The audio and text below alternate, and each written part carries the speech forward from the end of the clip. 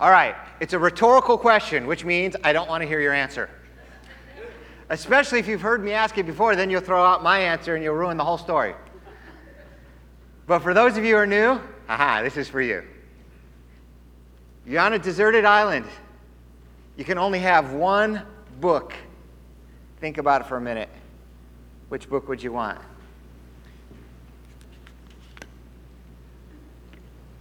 How many of you are thinking about the Bible? Let me see your hands. That's what I figured. You're easy to guess. Not me. Wouldn't be the Bible. Steve, you're a pastor. Yes, I am, but I'm no idiot. I want How to Survive and Escape the Deserted Island. That's the book I want. Then I'll go home and read my Bible. Sometimes it's not the easy answer that's the right answer. And sometimes it is. There are 3 words that'll get you into heaven. I don't mean St. Peter's going to stand at the gate with a secret decoder ring and say, tell me the 3 words and I'll let you in. No, there's 3 words. And I don't mean you got to know the words like, a bird can say the words. I mean you got to know these words. If you know these words, you will get into heaven. If you don't know these words, you will not get into heaven. So the good news is, if you're listening to me this morning, you can know these words. So I'm going to impregnate these words into your soul with the hope that they will be yours. I base these 3 words on the gospel itself. Gospel, by the way, is not a word we use. It's based on Greek, and it just means good news. So why do we call it the gospel? Why don't we just call it the good news? I don't know. We seem to do that. We take Greek words, and then we keep them, and then we don't know what they mean. So we've got in the Bible the 4 Gospels, the 4 good newses, the 4 biographies, which are good news about Jesus. So the basic gospel message is summed up in just a few words. In fact, in half a verse. I'm in Acts chapter 20, verse 21. Here's the verse.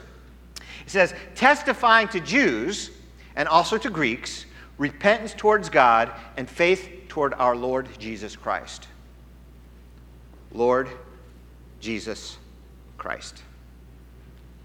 85 times that phrase is used in the New Testament. Lord Jesus Christ. Now, Lord is used a million more times. Jesus is used a million more times. Christ is used. But those 3 together, Lord Jesus Christ, occur 85 times in the New Testament. I would call that extremely significant. But if you think about it, we can tell somebody what it means, but we're using 3 words, Lord Jesus Christ, that we don't use in normal conversation in America. When you go to work, you work for your boss, not your Lord. We don't have lords in this country. In England, they still use the word. They got the House of Commons and the House of Lords. But in this culture, that's a foreign word to us. Only religious people use it, and only to refer to God. So if you're out on the street and you tell somebody you need to believe in the Lord Jesus Christ, you're almost saying you need to blah, blah, blah, blah, blah. Because there's 3 words they don't know. And that's unfortunate. But it does give us an opportunity to explain the words or to use different words so that they can hear us. So I went to dictionary.com. What word do we use instead of Lord in our regular culture? Listen, here's the definition of Lord. A person who has authority, control, or power over others. A master, a chief, or a ruler. Master. That's probably the closest word we can come to Lord in our culture. But we don't use master either. We're a messed up society. Anything that has to do with authority, we don't want to have anything to do with it. Master went out with slavery. It's got a bad taste in my mouth. I understand that. But we need a word. Boss just doesn't cover it. Leader, Master's got to be the one. People at least know what it means. Interesting, huh? You never thought of it that way. But it's true. We have a problem. It's a communication problem. The Bible's full of the word Lord, and we don't even know what it means. And we don't use it in our culture. It was common in other cultures. Even in Mexico, they use the word Señor. Oh, I thought that meant sir. Well, yeah, when we use it in respectful to a person, but it's Señor Jesus Christ, too, in Spanish. So it really is more than just sir, it's up a step. But in this culture, nada. We don't use it.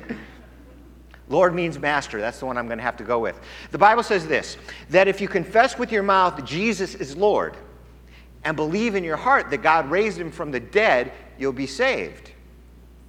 So let me ask you a question. If you don't follow Jesus, if he's not your master, is he still the Lord? Yes, he is. Whether you follow him or not, that's still who and what he is. But let me change the question just a little.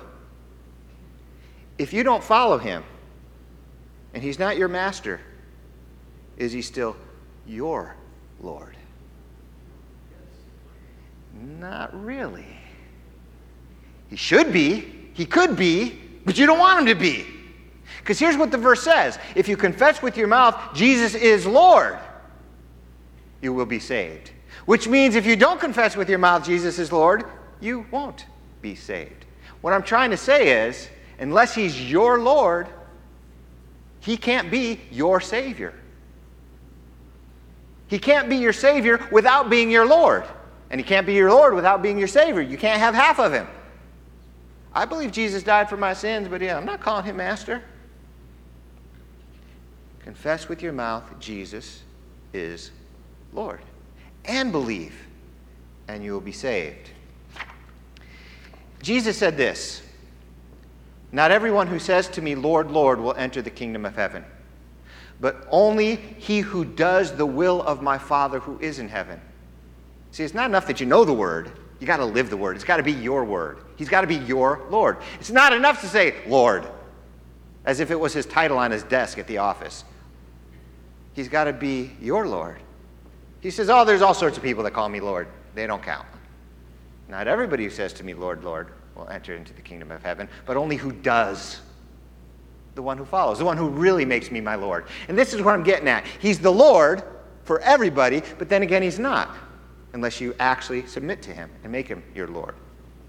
So Lord equals master. To be our Savior, he must also be our Lord. 3 words. The first is Lord. And I told you we don't use it in this culture, and so it's confusing to people. It's somebody you follow, somebody who has authority over your life. Second word, Jesus. Don't use that in this culture either, except for in religious circles. Americans don't name their children Jesus. Mexicans name their children Jesus. I know some Jesuses. I know a couple. But Americans, we don't do that. There's only one Jesus. And you're like, yeah. Well, no. That's not really what God intended. Let me explain to you what I mean. Jesus isn't even English. Kind of like a Greek Latin thing. The English for Jesus, if I was translating from the Hebrew into English, I would not translate his name Jesus. I would put it the actual name Joshua. That is the translation of the Hebrew and the Greek word, not Jesus. Jesus comes from another language. It was right in their language. They brought it into this culture and stuck with it. And yet we have in our culture all sorts of Joshuas. There's an Andrew Joshua right there. We use Joshua all the time, but we don't know it really is the exact same word as Jesus. There's no J sound in the Hebrew language. So if you take out the J sound from the word Yeshua or Yehoshua, take out the Yah from Hebrew, put in the J, you get Joshua. That's where it comes from. It should be Yeshua, Yehoshua. But in English, we don't say Yah, we say Jah, so we got Joshua. It's the exact same thing. And that's how Yeshua turns into Joshua. It's just the English way of saying it, which is kind of weird to me. You go to another culture, and you say, what's your name? And they say, Tawadetibo. Is it all right if I just call you Bo? Because I can't say what you just said. But if you go to another culture and they say, what's your name? They say, Phil. Why would you call him something else? You can say Phil. Why don't we call him Yeshua? Who can't say that? It's not like some really, Melchizedek. Even that's easy to say. Or Melchizedek. Okay, now I understand why. But Joshua, Yeshua, that's it. Why did we stick with Jesus? I don't know. I don't know. Jesus and Joshua are the exact same word. They just come from different languages. In the Bible, they're used interchangeably. Let me read you a passage of Scripture from a modern translation. Then I'll read the exact same passage from the King James and watch what happens. Our forefathers had the tabernacle of the testimony with them in the desert. It had been made as God directed Moses, according to the pattern he had seen. Having received the tabernacle, our fathers under Joshua brought it with them when they took the land from the nations God drove out before them. It remained in the land until the time of David. All right? Exact same passage now in the King James.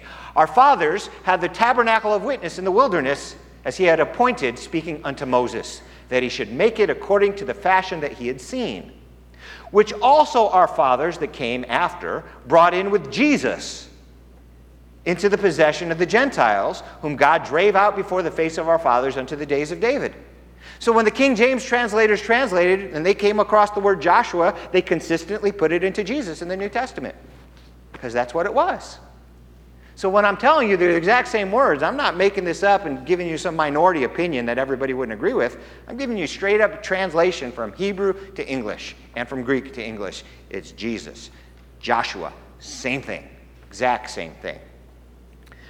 So in our culture, we don't use the word Lord, except for in religious circles. And so when we're talking to non-religious people, we're not communicating as clearly as we could be. We don't use the word Jesus. We use, oh, that's the religious guy. Well, that's true. But God gave him a name that was common, and we've made it uncommon. That's what I'm trying to say.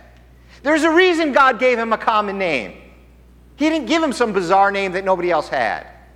By the way, his name means something. It's two Hebrew words pushed together. Yah, from like Yahweh, and Shua, salvation. Yahweh is salvation. God saves. That's what Joshua means, or Yeshua, Yehoshua means. It means God's our Savior. His name means something, and it's a common name. When the angel came to Joseph, this is what he said.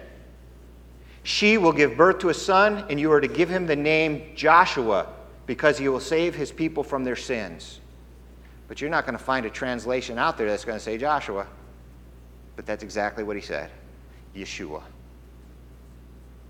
So it doesn't bother me that we call him Jesus. I'm used to it just like y'all are. But when I think about it, it's kind of messed up.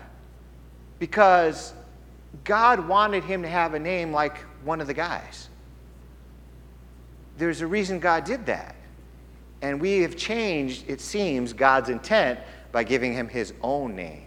Hey, if God wanted him to have his unique own name, he would have given him his unique own name. He specifically gave him a human name. Guess what? Made him a human. He's supposed to be like us. You know, he's called our brother in one place in the Bible.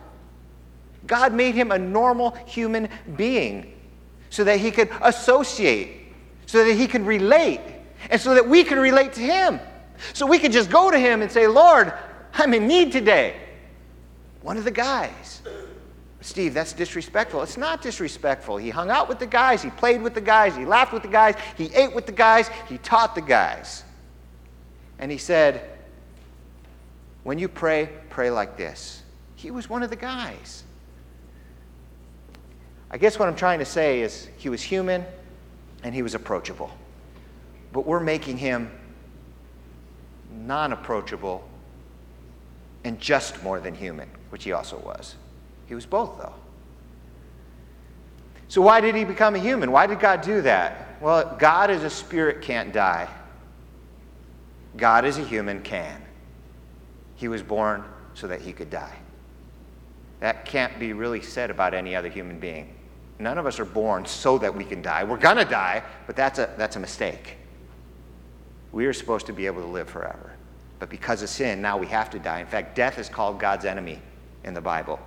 But this one was born so he could die. Now, remember earlier I was talking to you about the word master? And I said it kind of rubs us the wrong way. We Americans, we don't want any masters.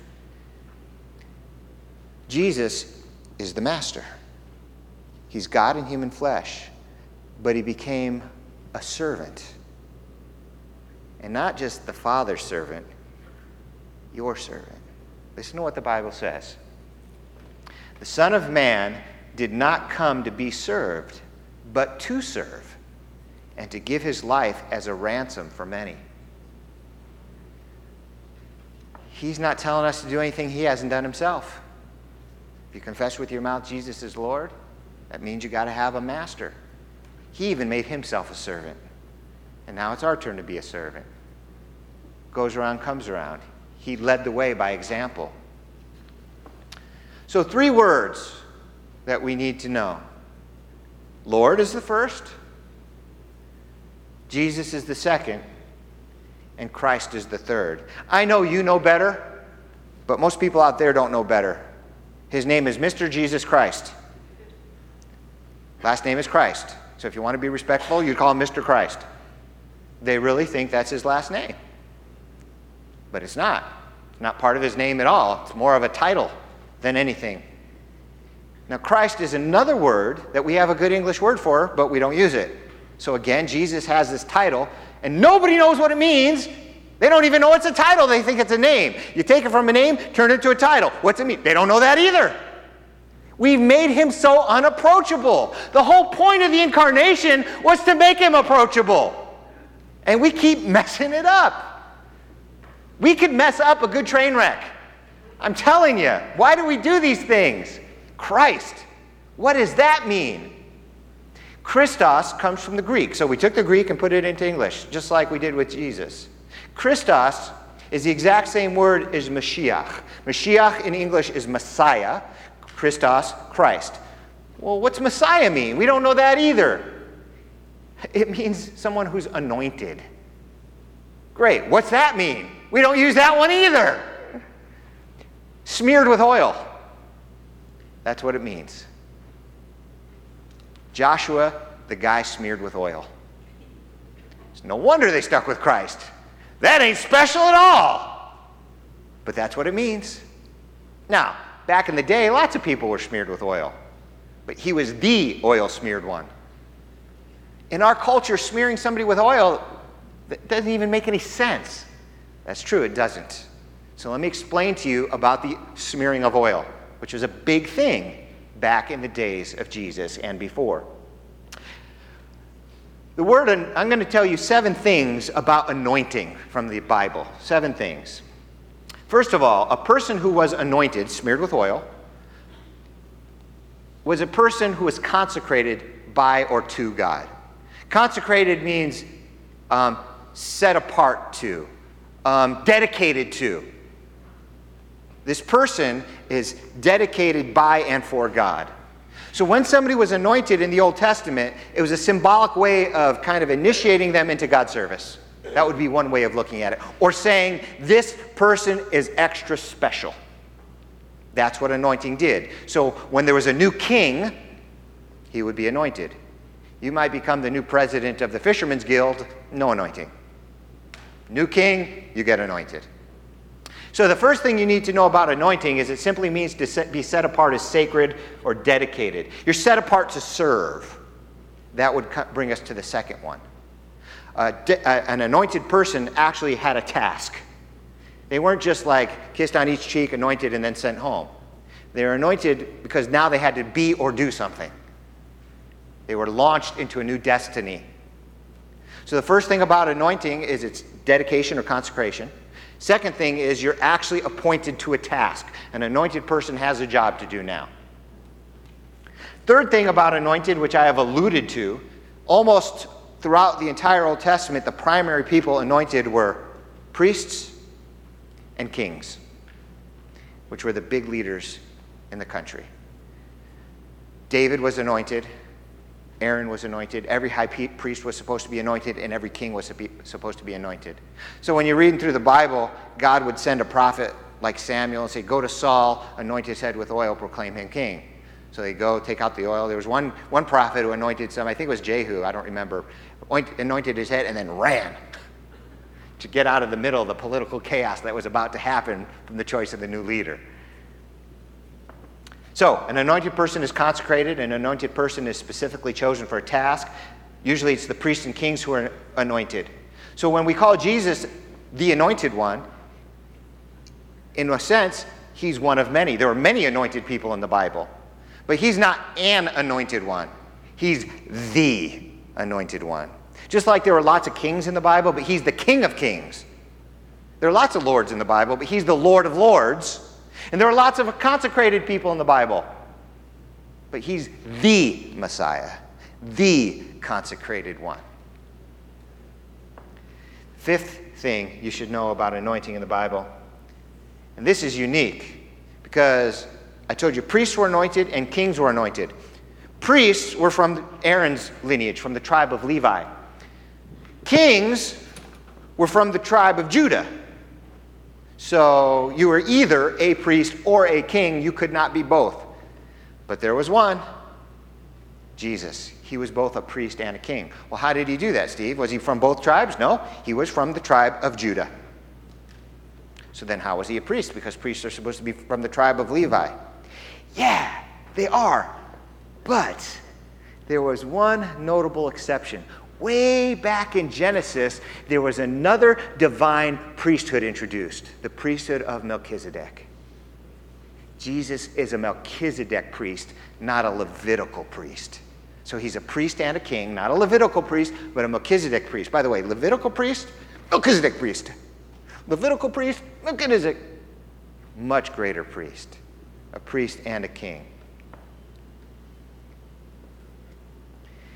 And this I found very interesting. Sixth thing I want you to know about anointing is it ties to healing. This is the place where it's not got nothing to do with authority, it's got nothing to do with priests, it's got nothing to do with kings, it's got nothing to do with prophecy or leadership. All it's got to do is with health and well-being. Ezekiel 16:9 says this, I bathed you with water and washed the blood from you and put ointments on you. Anointing. It was a medical treatment of the day. Guy gets beat up by robbers. A good Samaritan comes by, takes care of him, pours on oil. Oil was a healing. It was the antiseptic. It was their triple antibiotic ointment of the day. It was their hydrogen peroxide. It was what they used to minister to people who were hurt.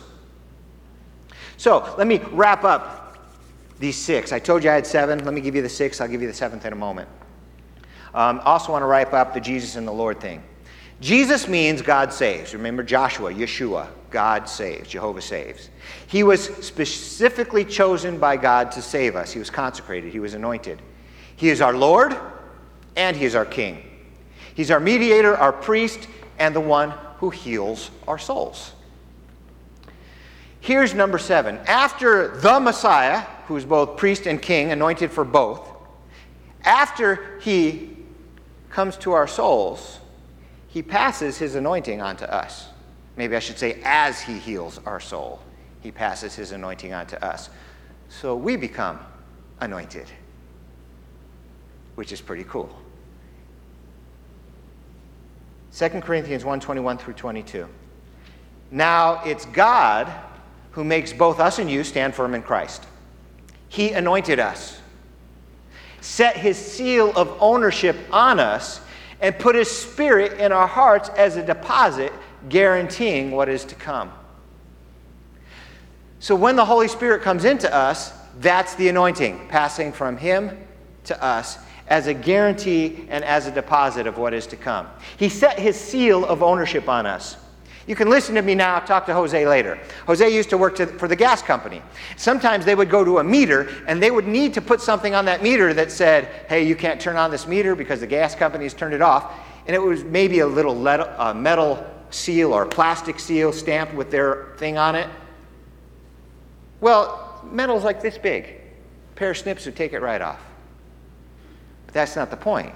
The point is, this is legally sealed, and if you touch it, I'm going to know about it, and you're going to get shafted. And there's going to be severe penalties for you messing with this. That's a seal. That's how seals were used in the days of Jesus, too. A letter was sealed. And the seal, if that was like the king's seal or the governor's seal on there, and you stumbled across that someday, you were like, whoa, that's the governor's seal. Does it look cracked? Because if it's cracked, I'm not going near it. I'm running, because they'll think I cracked it. No, it looks like it's good, okay.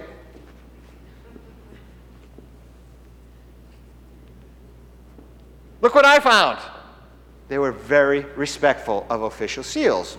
You mess with a Roman seal, you lose your head. Okay? Now, the seal's easy to break.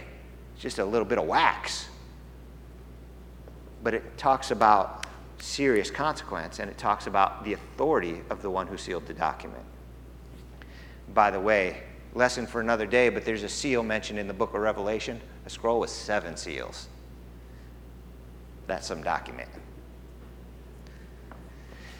It says, now it's God who makes both us and you stand firm in Christ. He anointed us, set his seal of ownership on us, put his Spirit in our hearts as a deposit, guaranteeing what is to come. You know, if you like to highlight your Bible, you might want to underline, highlight, or circle that word guaranteeing. Talk about guarantees. Here we go. I'm going to have to get on my soapbox. Our DVD player broke. So my wife was, great, now we can get a Blu-ray player. All right, so I'll go to the store and buy a Blu-ray player. Michael found me a really good one on sale, and it was a name brand. It was cheap as I was going to get. So I went to Best Buy, put it on the table. Would you like to buy the extended warranty for that? For only $14.95. If anything happens to it within the next 2 years, Martians attack anything, we'll replace it. It's their guarantee. And I'm like, I get mad at these things. I'm buying a brand new DVD player for your advertised price. Now I got to give you an extra $20 to make sure it's going to work? Is that really what you're telling me?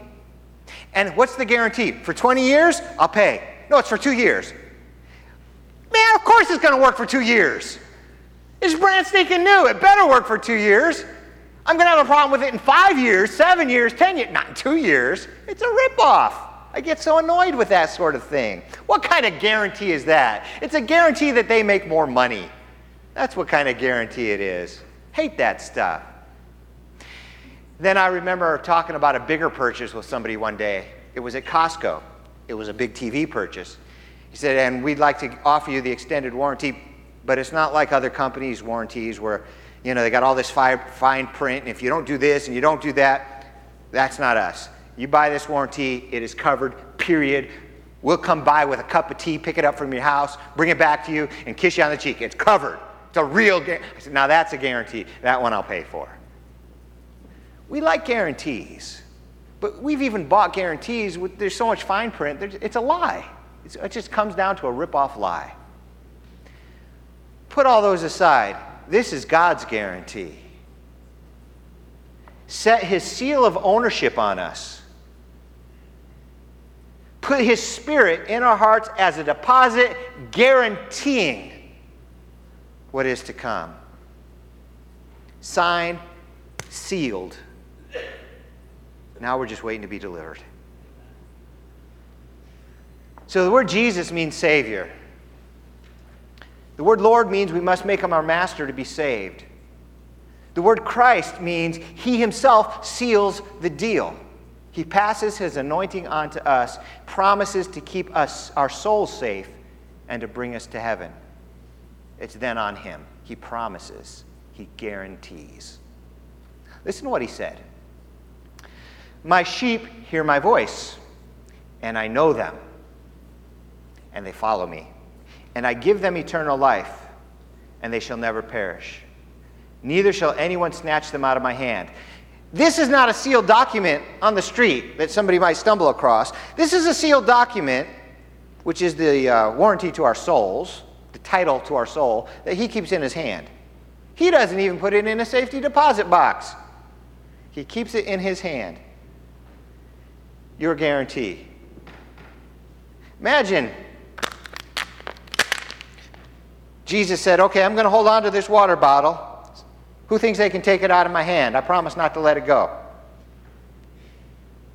Yeah, right. Okay.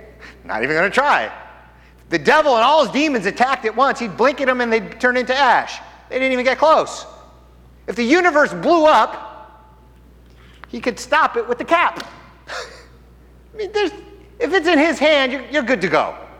There's nothing possibly powerful enough to break that seal and to get it out of his hand. My sheep follow me. I give them eternal life. They shall never perish. Neither shall anyone snatch them out of my hand. My Father who has given them to me is greater than all, and no one can snatch them out of my Father's hand. I and my Father are one.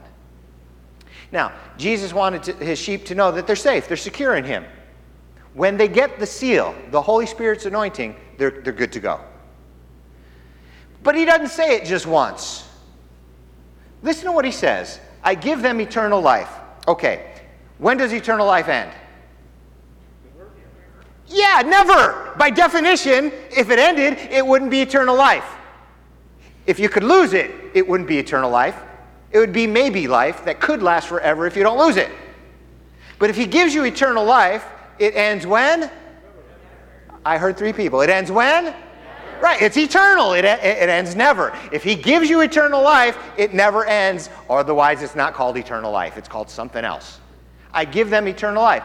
Thank you, Jesus. I understand. It never ends. I'm going to live with you in heaven forever, and you're sealing the deal. Thank you. But I'm not finished, Steve. He says, I give them eternal life, and they shall never perish. Didn't you just say that? Yes, I'm saying it again. For emphasis? For emphasis. I give them eternal life, and they shall never perish. Remember I told you about Hebrew parallelism? You see it in the New Testament too. He just repeated himself. Said the same thing in a different way. I give them eternal life. Eternal life. You hearing me? Shall never perish. You with me? I'm with you. But he says it again. Neither shall anyone snatch them out of my hand. That's the third time, Lord. You must be really serious about what you're saying. And even more serious about what you're doing. But he doesn't end there. My Father who has given them to me is greater than all. No one can snatch them out of my Father's hand. And I and my Father are one. At the beginning of the lesson, I told you basically the gospel is summed up in half a verse. Paul said, we went around testifying to Jews and also to Greeks, repentance towards God and faith towards our Lord Jesus Christ. You know those 3 words, Lord Jesus Christ. If they're your words, you're going to be ushered into heaven, he promises. But there's 2 other words in that verse, like those 3, that we don't use in this culture or don't use right. So I want to make sure you know them, and the first one is repentance. Outside of these walls, outside of religious circles, who uses it? You don't go to the office and say, I called in sick, but I was lying, so I repented and came in. Nobody does that. Nobody says that. I'm going to lay off half the workforce, but I repented and you can keep your jobs. We don't use the word. It's a good word. We should. We don't. And so it's a religious word. So you tell somebody, hey, man, you got to repent. They're like, what? They don't know what that word means. So what does repentance mean? Well, let me show you. Perfect Jewish example of repentance. Now you know what it means. You're pursuing, doing bad, doing your own thing, doing it wrong, doing it right. Repentance means you're bad, I'm going to stop doing it. There's a lot of people that think repentance means this. Or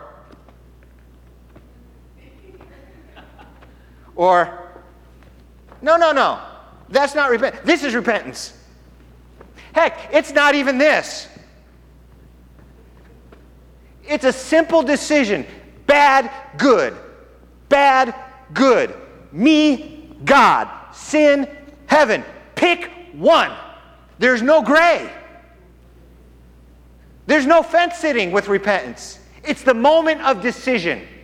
The fence sitting is, I don't know if I'm going to repent yet or not. Fine. Sit around and think about it. Hope you don't die during the process. That's the fence sitting. The moment you repent, boom, decision made. That's what biblical repentance is.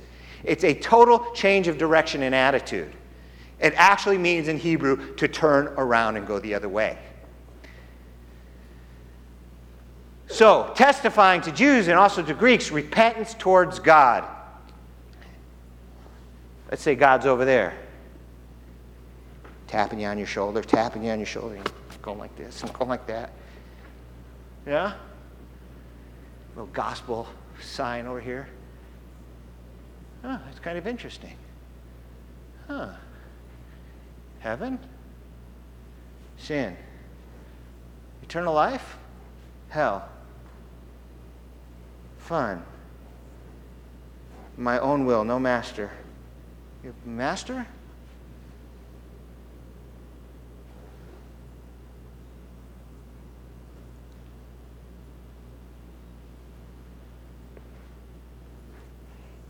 I'm reaching for you. I love that song, by the way.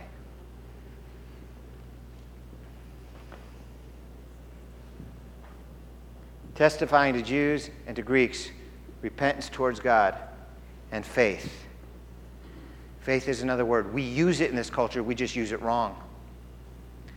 So you're going fishing next Thursday? Yeah, they're forecasting horrible rain. Yeah, but I have faith it's not going to rain. Faith in what? In a hopeful outcome based on nothing. That's how we use faith. Faith today is a hopeful outcome based on nothing. It means you want something good to happen.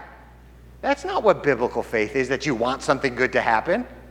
Biblical faith is confidence and trust in something based on a reason. Why do I have faith in God? Let's throw out that word. Why do I trust God? Because he's trustworthy. He created the heavens and the earth. He keeps his word. He's all-powerful. And if anybody can save me, he can save me. And he proved it by sending his son to die for my sins, raising from the dead. And if that's all true, and I believe it is, he's got my trust. He's the only one that can take me to heaven. I'm trusting him. I'm not just hoping I'll go to heaven. I'm believing in Jesus Christ, the fulfillment of generations of prophecies. The man who walked on water, turned water into wine, raised Lazarus from the dead, and said, for my next trick, I'll do it to myself. I trust him. That's why I believe I'm going to heaven, because I trust him based on everything he's done. Faith is not just the hope in a positive outcome of something. Better for us today to throw out the word faith if we misunderstand it and replace it with the word confident trust in a deserving person or thing. Now, I think we understand the gospel. Now I think we understand what Paul was saying when he said, we went about testifying to Jews and to Greeks repentance towards God and faith towards our Lord Jesus Christ. 3 words will get you into heaven. If you confess with your mouth Jesus is Lord and believe in your heart that God raised him from the dead, you will be saved. Please join me in prayer. Lord God, thank you so much for showing us the truth and giving us the 3 words that we need. Thank you for sending Jesus. Jesus, thank you so much for coming as Joshua, as Yeshua, as the one who saves. Thank you for becoming a human being to die for our sins and conquering sin and death by rising from the dead. And thank you for holding the deed to my soul sealed, waiting for delivery. And Lord, I'm so looking forward to that. May your kingdom come. May your will be done on earth and in my heart as it is in heaven. Guide us, keep us, lead us. And if there are any here who have not made you their Lord, Lord, convict their hearts. Call them to you. For we pray this in Jesus' name. Amen.